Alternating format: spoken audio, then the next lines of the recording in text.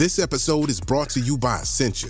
A better you starts with better hydration. Essentia is on a mission to inspire people to do what matters most. Their proprietary ionization process transforms water from any source into ionized alkaline water, providing water that's 99.9% pure with a pH of 9.5 or higher. Essentia overachieving H2O, the #1 ionized alkaline water. Shop now.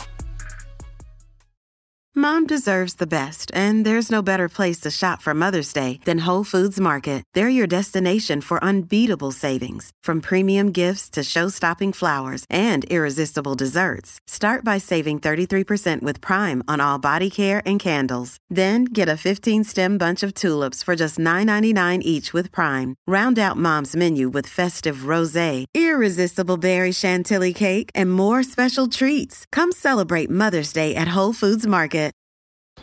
If you're thinking, I should go for a run today, but it looks like it could rain, Sierra says save on epic rain jackets.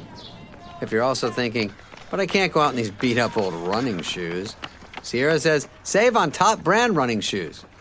And if you're still thinking, but I'm also busy performing brain surgery, well then we say, you really should have led with that. Sierra, let's get moving to your local store, like now. Go!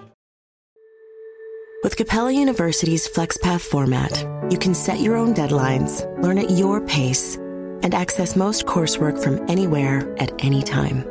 Imagine your future differently at capella.edu. This is the Olive Magazine podcast, a weekly roundup of food and drink chat brought to you by the team behind Olive Magazine, and this is episode 117. I'm Janine, Olive's food director and podcast host. This week, digital editor Alex chats to author Rachel KHOO about her career, from her tiny Parisian flat where she recorded her TV show My Little Paris Kitchen, to her new life in Stockholm and her latest book, The Little Swedish Kitchen. We hear about Swedish comfort food traditions and whether pain au chocolat or cinnamon buns get her vote these days. Then later on, editorial assistant Ellie chats to Shi Tang, chairwoman of the Chinese Food Festival, about regional Chinese delicacies, what goes into jianbing, and which traders to look out for at the festival this year. Hi there, it's Alex here, and I'm with Rachel KHOO, who many of you will recognise from her TV show The Little Paris Kitchen, when Rachel would cook dishes using produce from the Parisian markets using only a tiny stove and no oven. Is that correct? I had an oven. Oh, you had an oven? I did have an. It was I was a big fan, so I should know that. Small ones, yes. You know, like the countertop ones, basically. Oh, yes, yeah. Okay. You can't fit a proper cake in there, or forget a turkey. Right, a chicken, yes, small chicken. A small chicken, yeah, exactly. So how did you come to have this TV show that, because it was, how long ago was it now? About 10 years? No, 6 years it aired. So I moved to Paris in my mid-20s after working in fashion PR marketing. I studied at Le Cordon Bleu. Then I worked like in various like food-related jobs. I kind of met writers, and that's how I got a cookbook deal. I wrote 2 cookbooks in French language cookbooks. Amazing. And then after doing that, I was like, I don't want to work with the French anymore. Sorry if you're French. I wanted to write something in English, so I just pitched to publishers in the UK, say, hi, my name's Rachel. I know you're really busy, but can I have a 10-minute meeting? Got a meeting with Penguin, and they really liked the Little Paris Kitchen idea. Mm-hmm. So that's how I started writing the Little Paris Kitchen. And at the same time, I'd previously done pop-up restaurants, and I thought, okay, I need to like cover my costs for recipe testing, and I don't want to waste food. Don't have a big space, but I have room for 2 people in my flat, in my studio flat. So that's how I came up with the like table for 2 in my home. And it's like a sub, because there's so much of that now in London and everywhere. So it's kind of, you know, ahead of the wave. Yeah, it was like tiny way before club. that. I was doing pop-up restaurants in Sydney, Melbourne, Buenos Aires, Berlin, Paris, London. Like this was 8 years ago. Gosh. So I was doing that, and then I almost finished writing the cookbook, and I thought, you know, I think this would make a good TV show. Just went round the production companies in London saying, hi, my name's Rachel, doing this, blah, blah, blah, what do you think? And I found a production company who got who I was and understood how I need to be involved creatively. I don't want to change. And we pitched it to the BBC. They commissioned a pilot, and that's how I ended up on TV. Great. That's a very condensed, easy version. There was a lot of blood, sweat and tears involved. I can imagine, yeah. No, So, it yeah. was a lovely show. I used to make your lavender chicken. Oh, like the roast chicken. Fantastic. Because you used lavender honey, didn't you? Yeah, exactly. And the chicken is cut into pieces because it's the only way it would fit into my oven. Yes. So now you're living in Stockholm, in Sweden, and you've just published a book called The Little Swedish Kitchen. So is this the same concept? Do you have a tiny... I can imagine you've got a bit of a bigger kitchen now. It's slightly bigger. It's a galley kitchen. It's so Swedish, it's IKEA. Great. We all love a bit of IKEA. I think the little concept for me is more about the approach to cooking. So my approach to cooking is you want to make things that people can cook at home, that are accessible and easy to do, but still like the joy element, the happiness you get from cooking and sharing food needs to be there. Yeah. So, yeah, because if anyone's had a gander on our website or listened to previous podcasts, you'll know that Olive is very big on Sweden, and we've been a lot, like usually me, which I'm very lucky to have that little label now. From like cinnamon buns in Stockholm to magical dinner in the heart of the Swedish forest, which I'll tell you about later. So in your new book, you focus on the Swedish concept of lagom. Is that how you pronounce it? Don't ask me. My Swedish pronunciation is so lagom. I mean, lagom. So lagom is an interesting Swedish word where there's no direct translation. But the concept is like something just right. Imagine Goldilocks and that porridge. Yeah. It's just right. So something, when you say it's lagom, it was lagom. It was just the right amount, of this, the right amount of that. Is exactly, it ticks the boxes. So nothing like, it's going to blow your mind, but nothing super awful. So the lagom is like, your lifestyle-wise, is having that perfect balance of work and home life. You wouldn't say it too much in terms of describing a dish, because if you say a dish is lagom, then it's like, you don't want to say that. But you could say like a restaurant or the whole experience was lagom. Right. In that sense. So, or like the fact the Swedes, they love fika, which is the tradition of having coffee and bun, which is like between breakfast and lunch or dinner. But you have your fika, but then you balance that out with something a bit more wholesome. Yeah. Okay. Yeah. So it's kind of the whole experience. It's a bit like everyone was obsessed with hygge last year. Yeah, hygge is more kind of concept, isn't it? It's a bit different because hygge is about that coziness, whereas lagom is more about having that, that balance in your life. Hygge is about, the like cozying with candles and the fire and a woolly cardigan and, heartwarming food. Because the Swedes also have this thing called fredagsmys, which is, excuse my pronunciation if you're Swedish. I'm sure it's great. It means Friday coziness. You come home, you put your tracky bottoms on, you have like a real comfort meal, you put your favourite Netflix. What's Netflix? It's this new thing having Sweden. It's Sweden. You put your favourite Netflix, box set on, so you kind of have that cosy Friday feeling, which I love. Yeah. Is it true you have... Traditionally, they had tacos on a Friday night. Yes. Oh, my goodness. So this is hilarious. So when I first moved to Sweden, there's so much you discover in a new culture. And for me, writing this cookbook was a great excuse to learn more about Swedish culture. It's the easiest way to get to know people. And I discovered in the 80s, tacos were heavily promoted by a food company, and the Swedes loved it. And they had this campaign about making, Taco Friday. Yeah. So everybody does Taco Friday. But the thing is, you have leftovers on Saturday, so you make a taco pie. Wow, okay. Or I did this thing in the cookbook where I make this kind of taco pizza. So you have like a taco spiced mint and tomato sauce you put on a pizza base, and then you put lots of crunchy carrots and avocado. So it's quite fresh and crunchy. So it's kind of, it's taken from inspiration from Sweden, but I've put like my fresh and crunchy spin on it. Yeah, great.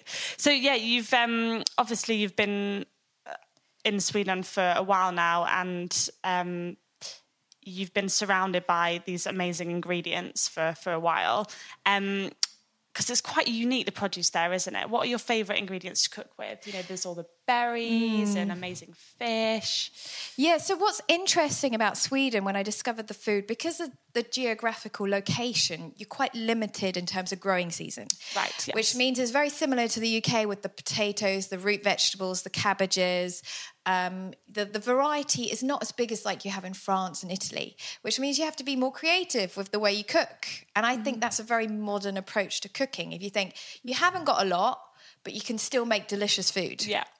And like simple things, you know, I mean, obviously you've got the foraging with the berries, like the lingonberries is probably one of the key flavors in Swedish food, because you always have like a lingonberry jam with meatballs or like with meatloaf. So it's like the lingonberry jams, the pickled cucumbers, and then you have your mashed potatoes and a brown gravy. And those are like, that kind of acidity and tartness from the lingonberries is a bit like cranberries, but smaller. So that is kind of key flavour in Swedish food.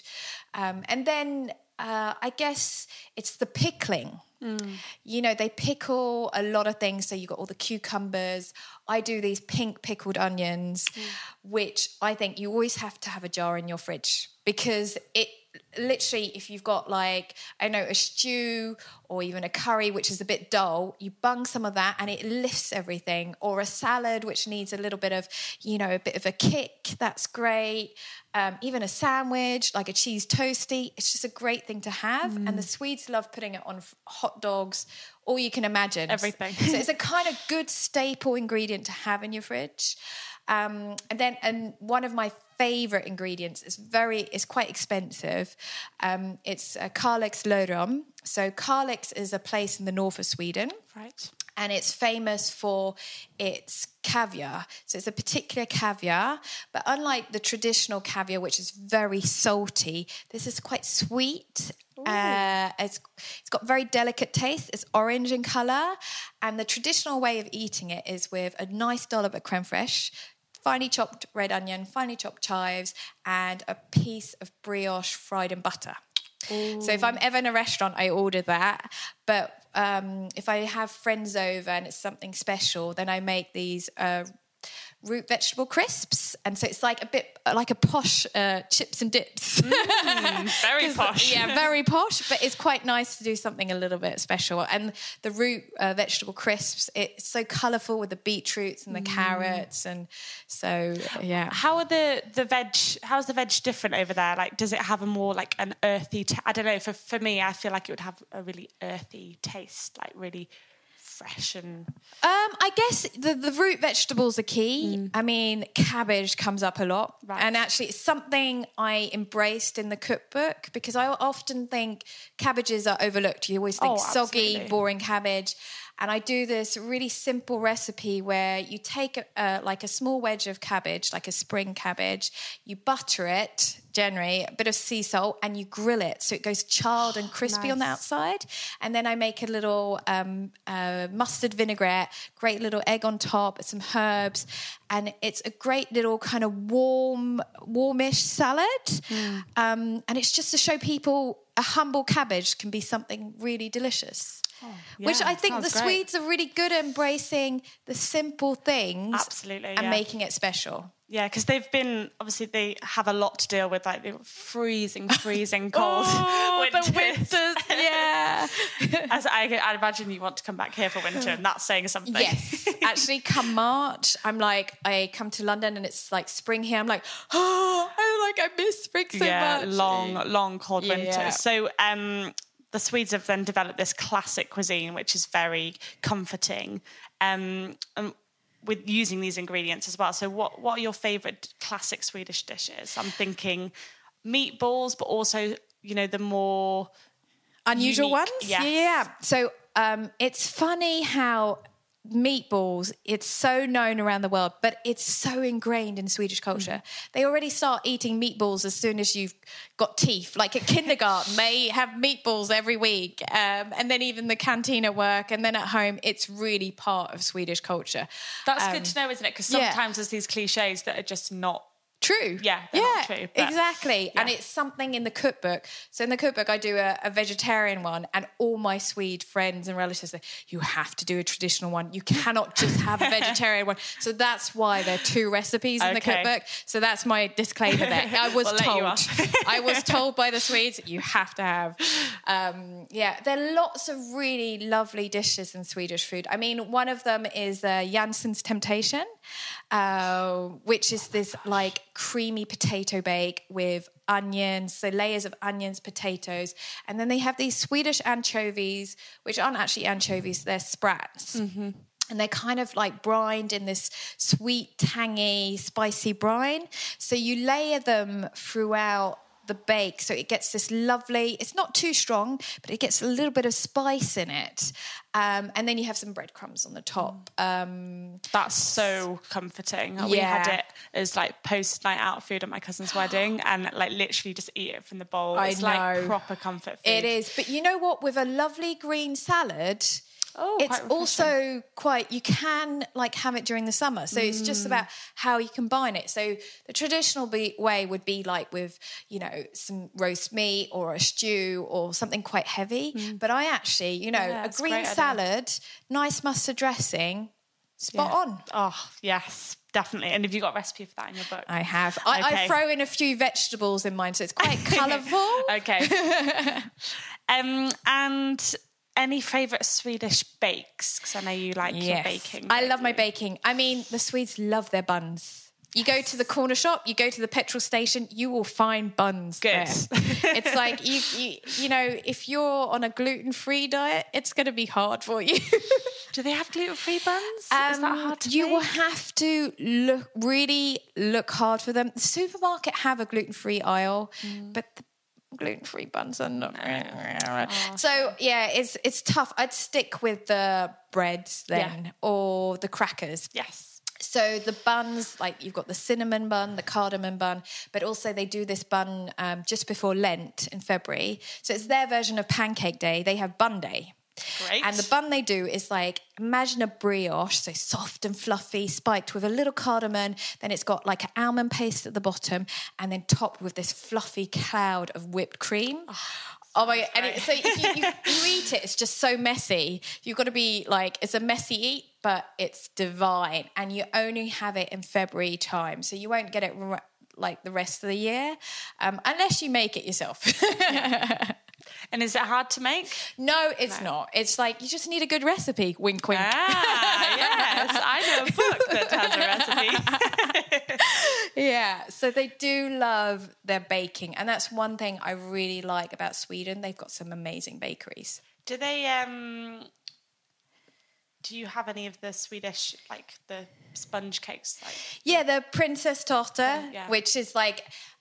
think of a glam version of Victoria sponge. Oh, okay. So you've got a really light genoise, and then traditionally you do a strawberry jam, but I do a more fruity compote in mine, a heap of whipped cream, and then you've got that sheet of bright green marzipan, which is a bit crazy, but I kind of like, I do just a very Stockholm white. A marzipan. Stockholm white. Stockholm white. So Sweden are known for loving their white colours. So, right. Yeah. I mean, if you think of Swedish interiors, it's usually white, isn't it? Yeah. So I think of a Stockholm white that's quite a... you go to any cut of colour, like, I don't know, paint company, you'll find Stockholm white usually. Interesting. Wow, I learned something new. Also, so obviously we've been talking about fika, and the Swedes I know are really big on their biscuits for fika, and it's I've heard that there's 7 varieties that you should have ready for guests. That's like traditionally the kind of benchmark. Yeah, although I've checked with some friends, it's like, if you're a granny. Yes, well, that's kind of the thing, isn't it? So if you're a Swedish granny, then you would have 7 varieties. But if you're just a regular person, people tend to go for the buns. Okay. But it like biscuit-wise, if you go to like the bakeries, they usually have a whole variety. And like one of the favourites is like hallongrotte, which means raspberry caves. So it's like a thumbprint cookie. Okay. So you literally make a cookie dough and you stick your thumb in there and then you put a little bit of jam in the thumbprint. So it's usually raspberry. Do whatever you want. Then they do these really simple kind of, imagine like a deflated shortbread. Right. Description, actually. Very, yeah. Or like less hard biscotti. Mm-hmm. So like a really buttery biscuit, which are like in diamond shapes. They do that, and they do like whether it's a chocolate flavour one or a caramel flavour. What's another one? Oh, one of my favourites is the chocolate biscuit, which is a chewy kind of macaron, but macaroon, sorry. So it's not like the French macaron, the almondy one. And then you top that with like a fluffy chocolate buttercream, and then buttercream. Thin layer of chocolate on top, and then if you're really posh, you do a sprinkle of sea salt on top. Oh, sounds divine. So keeping on the topic of sweet things, I think it's so sweet, the sweet use of words there. The Swedish tradition of, my pronunciation is not great, Lördagsgodis. Lördagsgodis. Saturday sweets. Yes, Can you tell us about that? Because it's a lovely little concept. Yeah, well, I think it's more of a health concept. So the Swedish government decided, I don't know when exactly, that to encourage people to eat healthier, that you should only have sweets on Saturday. And the Swedes love their sweets. Pick and mix. They usually have a huge selection. If you go to a Swedish supermarket, they have a whole wall of pick and mix. So the tradition is on Saturday, you will have like your pick and mix, your lördagsgodis. And I'm not a big sweet fan. I'd rather have a bun. Yeah. But you do occasionally go get a pick and mix. But you usually see the kids with their parents on a Saturday doing that. Yeah, it's quite cute. It's cute. I thought that's a really nice idea. And it's very Swedish in the idea that during the week, you just eat wholesome food. Yeah. And at the weekend, you have a treat. Yeah. And I think that's that whole lagom thing coming through, that balance. There's nothing wrong with having a treat, having a bun, having a cake, having sweets. But it's a treat. So, yeah. Yeah, so if you go to Sweden, if you're there on a Saturday, then you should go to the sweet shop and just kind of indulge in that little tradition. Yeah, or get there early before the sweets run out. Oh, gosh, yeah, I bet, actually. Didn't think of that. Yeah. So enough about tradition. Yeah. At Olive, we're big fans of adapting with the times and creating new recipes with modern twists. And in your book, you include like lots of twists on Swedish recipes, don't you? So can you talk about some of your favourites? Yeah, so I mean, like one of them I mentioned before was the vegetarian meatballs, which I make with beans. I've done quite a few like vegetarian versions of traditional meat dishes. Like there's bit alla Lindström, which is traditionally a beef alla Lindström. So it's a beef patty mixed with capers, onions, herbs, beetroot. And I just do a beetroot one, which is mixed with like some crunchy hazelnuts. So I'm quite a flexitarian, so I'm quite open to consuming more vegetables and more plant-based dishes. So I've done a lot of that kind of influence, like doing a little twist on the vegetarian side. So bit alla Lindström is one of my favourites. I also do the Swedish stir-fry, which is a pyttipanna, which is also it's a bit like a hash brown stir fry, but I do a complete vegetarian one. Ooh, again. So it's nice. really colourful with loads of colourful vegetables, but there's a fried egg on top. You need your fried egg. That's something very Swedish. They like a fried egg on things. Yeah. So, yeah.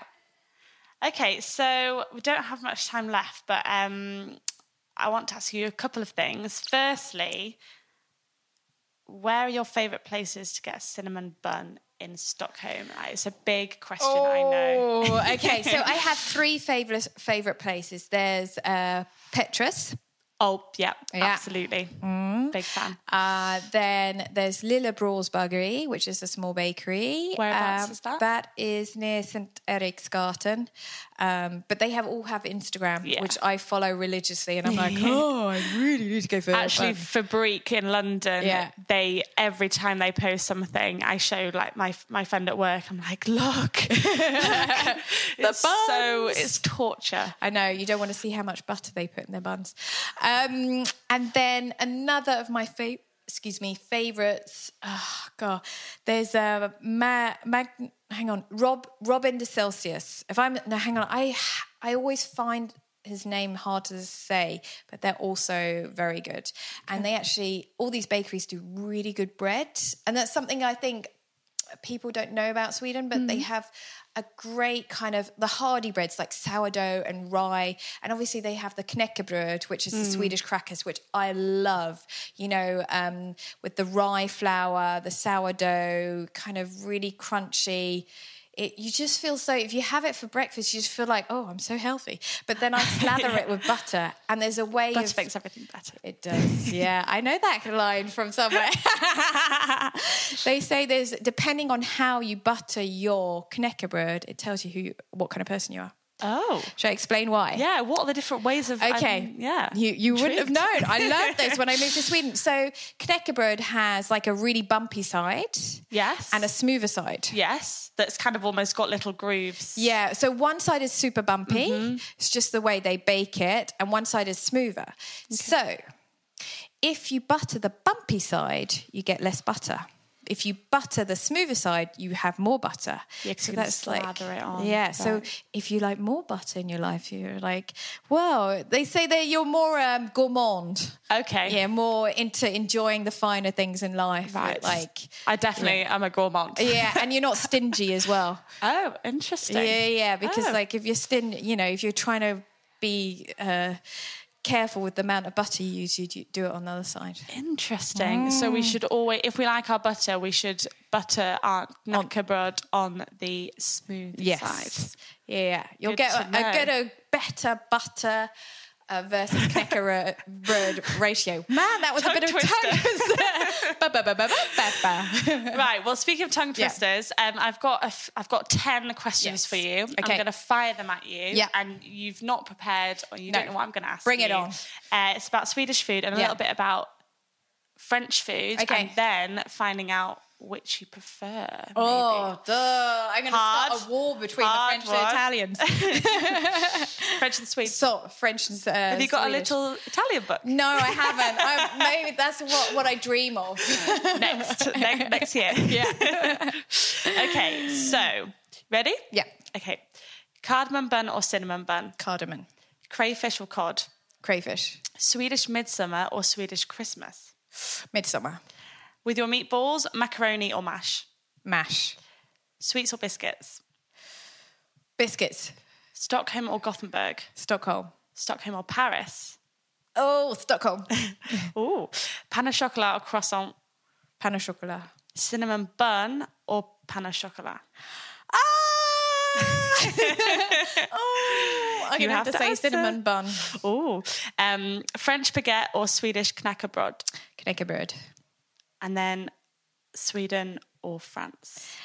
Sweden for my life now. Yeah. Gosh, Sweden definitely won in those. Yeah. You did your cinnamon bun over your pain au chocolat. You didn't ask Swedish winter versus French winter.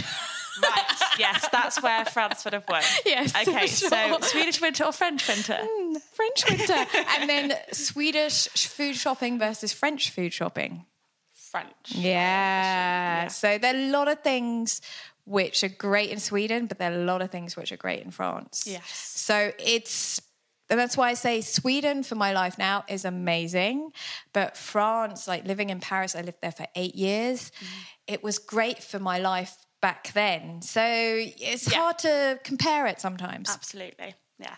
We'll say Swedish wins now. Yeah. And then Paris is still there in your heart. Exactly. That sounds so cheesy. I know it is, but you've got to be a bit cheesy with Paris, though. You do, of course. So I think that's all we've got time for, I'm afraid. But thanks for chatting to us. And if you guys want to make Rachel's Swedish recipes for yourself and also delve into her idyllic Swedish life, then you can pick up her book, The Little Swedish Kitchen, from where? Well, most bookshops. Easiest is probably online. Yeah. So, yeah, it's out now. Yeah, great. Tack så mycket, as the Swedish say. Yes, yes, we.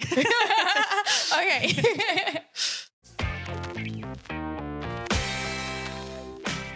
Hello, and I am here to chat to Xi Tang, who is the chairwoman of the Chinese Food Festival, which is taking place from Friday the 31st of August till Sunday the 2nd of September.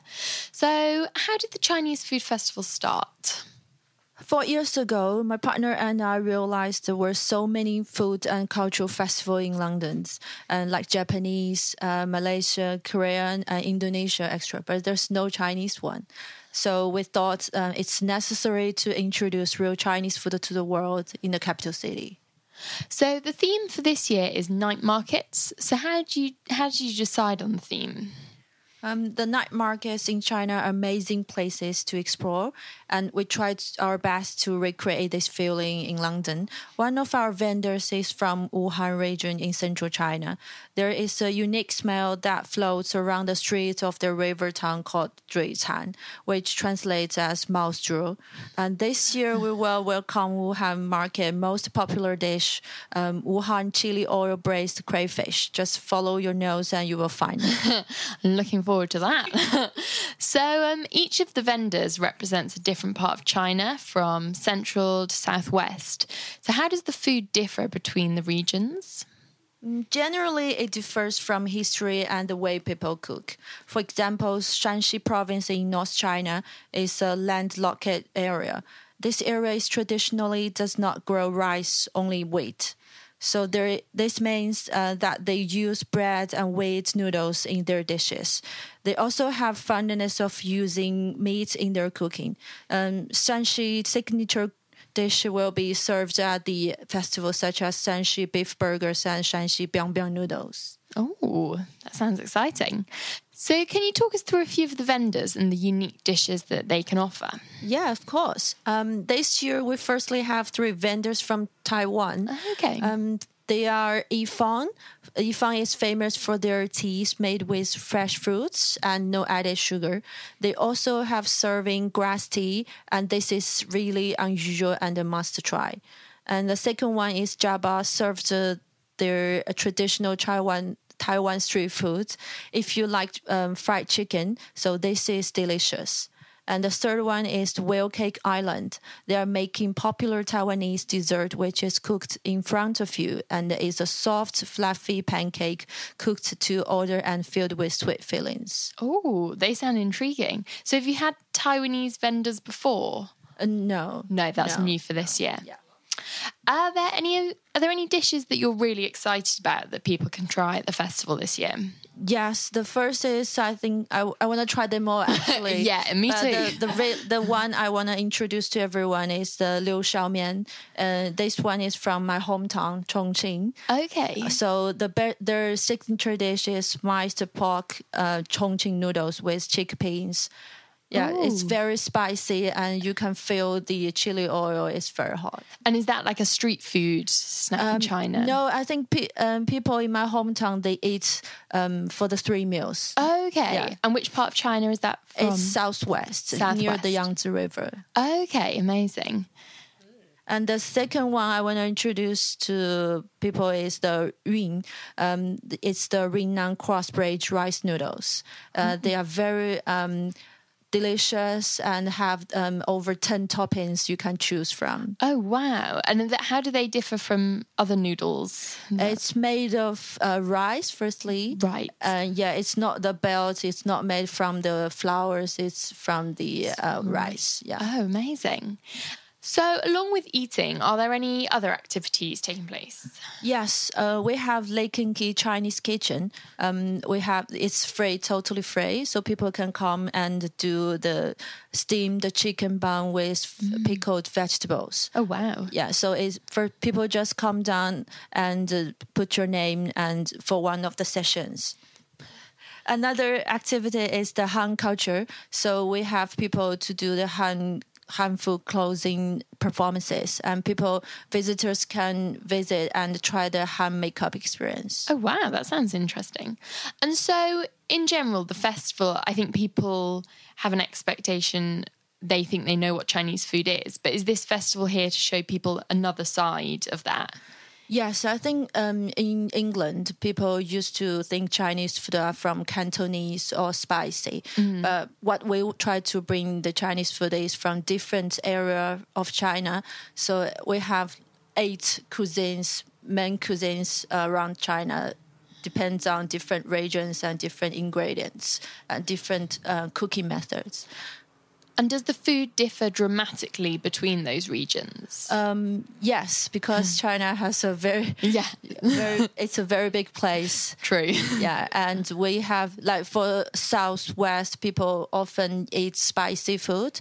Along the sea coast, people used to eat some fishes from the river and the sea. Okay. So it's totally different. And are there any other delicacies that we haven't mentioned, any other specific dishes that you really think people should know about from China? I think there are more and more popular of the jianbing, which we have the vendor called Pleasant Lady. They offer the jianbing from Tianjin province. Okay. But they recreate it with some special fillings. And so what is that? Can you explain what that is to us? Basically, it's egg and flour pancake. Right. So the filling, they have this cumin lamb or ivory pork or amazing. vegetable choices. Okay, and then it's just stuffed in the wrap. Yeah, it's very big. It's only 6 pounds, and oh wow, it's like a meal. It's like a full meal. Yeah, amazing. Thank you so much for that. I feel like we've all learned a lot about the Chinese Food Festival. And if you want to visit, it's at London's Potters Field Park, Friday the 31st to Sunday the 2nd of September. So thank you so much. Thank you. So that was the Olive Magazine podcast. If you liked this episode, please head over to iTunes and leave a review. We'd love to hear from you. If you'd like to find out more information on things in this episode, you can visit our website, olivemagazine.com. You can pick up a copy of our brand new September issue on the newsstand now, or go download the app version. Bye for now, and we'll be back next week with more food and drink chat.